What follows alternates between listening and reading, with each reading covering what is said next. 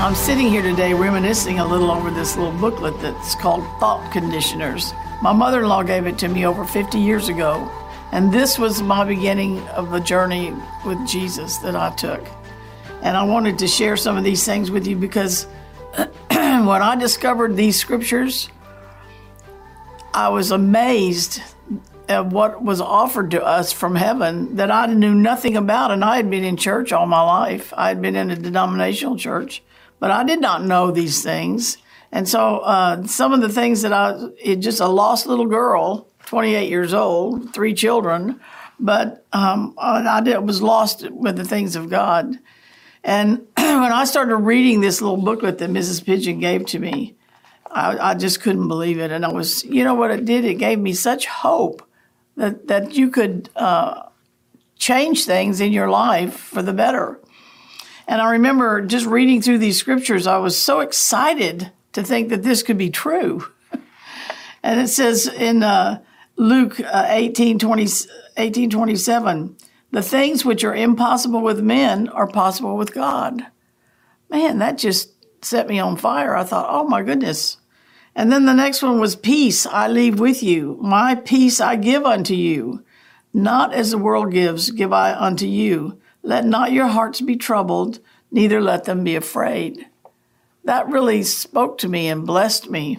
And you know, when as I grew in the things of God and in the scriptures, peace I leave with you. There's also, this was in John 14:27, but in John 16:33, Jesus also says, in me you might have peace. In the world you will have tribulation, but I have overcome the world. When he says, peace I leave with you, my peace I give unto you, he's saying that in me you might have peace. You might have. There's the potential and the possibility for you to have peace in Christ, but it depends on the circumstances and what action is taken. So in other words, you and I have to hold on to our peace. I didn't know that when I was a lost little 28-year-old girl discovering Jesus, but I know that now. We have a part to play in all of this. But just reading that scripture, peace I leave with you, my peace I give unto you, not as the world giveth, give I unto you. Let not your hearts be troubled, neither let them be afraid. That's a great word for today's world. You know, to be honest with you, if I didn't know the Lord, I would be scared.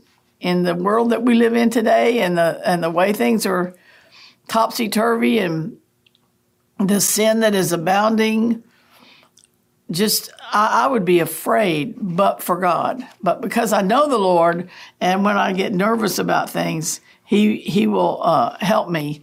In fact, the other day I was asking Him, let me see if I can find it here. I was asking Him, what do you want from me in the midst of all this darkness, Jesus? How do you want me to, where do I set my mind? You know, Colossians tells us to set our minds on the things above where Christ is. I said, where do I set my mind concerning the things of today?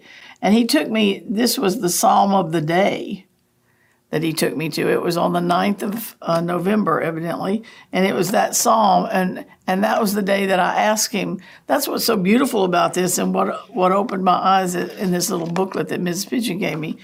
You can talk to the Lord. He's a living being, and he's died so He can have access to us, and we can have access to Him.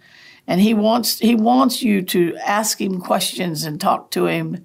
And He wants to counsel us. The Holy Spirit's been given to us as our counselor, and He wants to mentor us and guide us.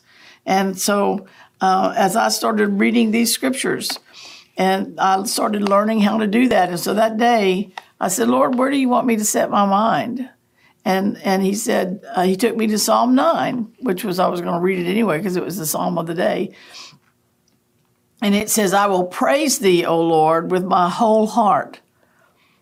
And I had to stop right there because I thought, you know, I don't know, Jesus, if I've ever praised You with my whole heart, but I want to learn how. And you know what? We've been given a friend in the Holy Spirit. And as soon as he hears those words, I want to learn how. Will you please teach me? And he goes to work. I've had him tell me before, give me something to work with, Mary Jean. Give me some words. Give me some level of faith. Show me what you're believing for. What is your expectation? What would you want? What do you want from me? And I will, and it says here, I will praise thee, O Lord, with my whole heart. I will show forth all your marvelous works.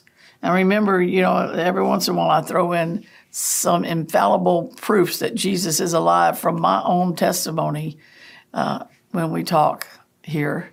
So he wants us to show forth all of his marvelous works. See, when we have a testimony and we share that, someone else sees how good God is, and that thrills him.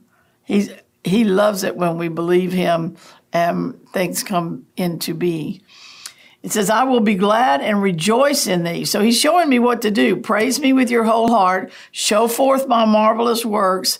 Be glad and rejoice in me.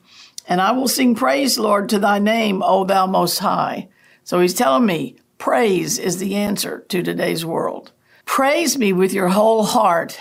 And remember, God inhabits the praises of his people. So then this next line says, when it says, I'll be glad and rejoice in thee, I'll sing praise to thy name, O thou most high. When my enemies are turned back, they shall fall and perish at your presence.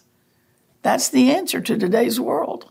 Praising the Lord, manifesting his marvelous works, praising with our whole heart. So rather than paying attention to all the darkness around me, let's concentrate on the light. Because what does light do? It dispels darkness. What does life do? It swallows up death. What does good do? It overcomes evil.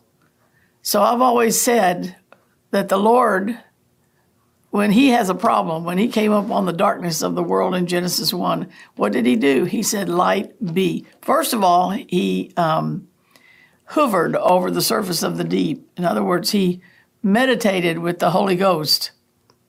That's what we need to do.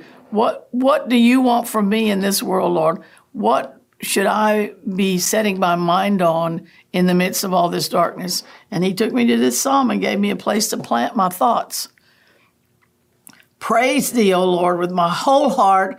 I'll show forth your marvelous works. I'll be glad and rejoice in thee. I'll sing praise to thy name, O thou most high. And when my enemies are turned back, they'll fall and perish in your presence. For you have maintained my right and my cause. You sit in the throne judging right. So God's going to put everything right.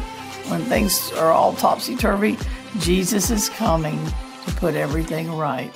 Hallelujah. That's a good word.